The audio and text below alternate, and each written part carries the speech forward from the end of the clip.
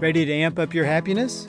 Welcome to Joy Break, your source for joyful content and practical life strategies. And now, here's your host, Katherine Walker. I think we're not supposed to earn all our accolades here on Earth. We aren't meant to get credit for every wonderful thing we do. Our kindness shouldn't be in equal measure to the applause we receive. The world doesn't need to calligraphy a certificate to you every time you're nice. We should just be nice, be kind, be thoughtful, and do anonymous acts of good. Hashtag private goodness. We should pick up the neighbor's trash can rolling around in the alley and put it back where it belongs, even though your neighbor won't know you did it. We should return the stray shopping cart to the cart rack as well as our own, even though no one will notice if you did or not. We should carefully open our car doors in tight parking spots, cleaning up trash on the ground that wasn't ours. What we do in the dark exposes our light. How we act when no one is watching matters. That's what reveals our character. If you think about the human body, it has a physical outside that can be seen, but the most important working parts are inside and unseen. Those hidden organs are vital for you to live. So too is the way we act when no one else is around. Those hidden moments mirror your true essence. We want kind communities and nice neighborhoods that look out for each other.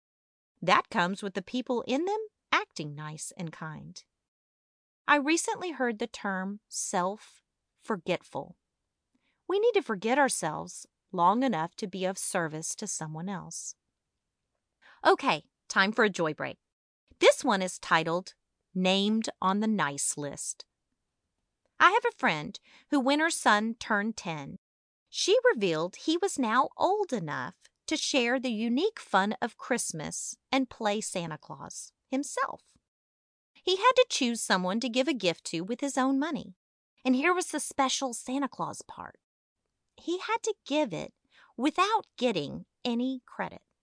He had to be a secret Santa. So her son chose the elderly woman down the street who often yelled at kids for walking on her lawn.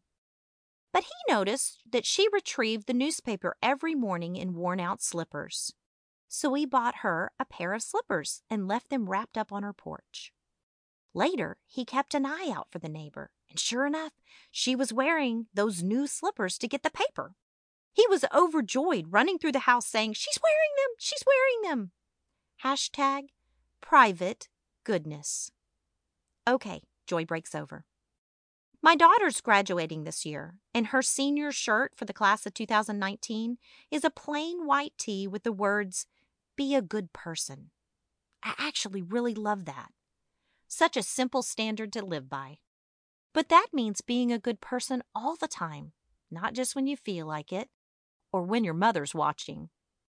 John Wesley once said, "Do all the good you can, by all the means you can, in all the ways you can, in all the places you can, at all the times you can, to all the people you can, as long as you ever can."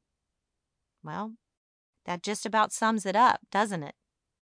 I promise you, you will find joy when you are doing good for others. It manufactures happiness. Here's my challenge for you. Look for ways you can do some hidden good.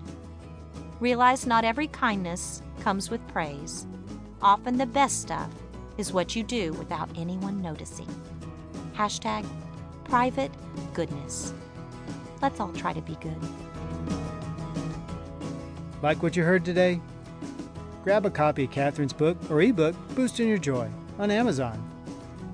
If you'd like for Katherine to come speak at your next group or company event, contact her directly at boostingyourjoy.com. That's boostingyourjoy.com.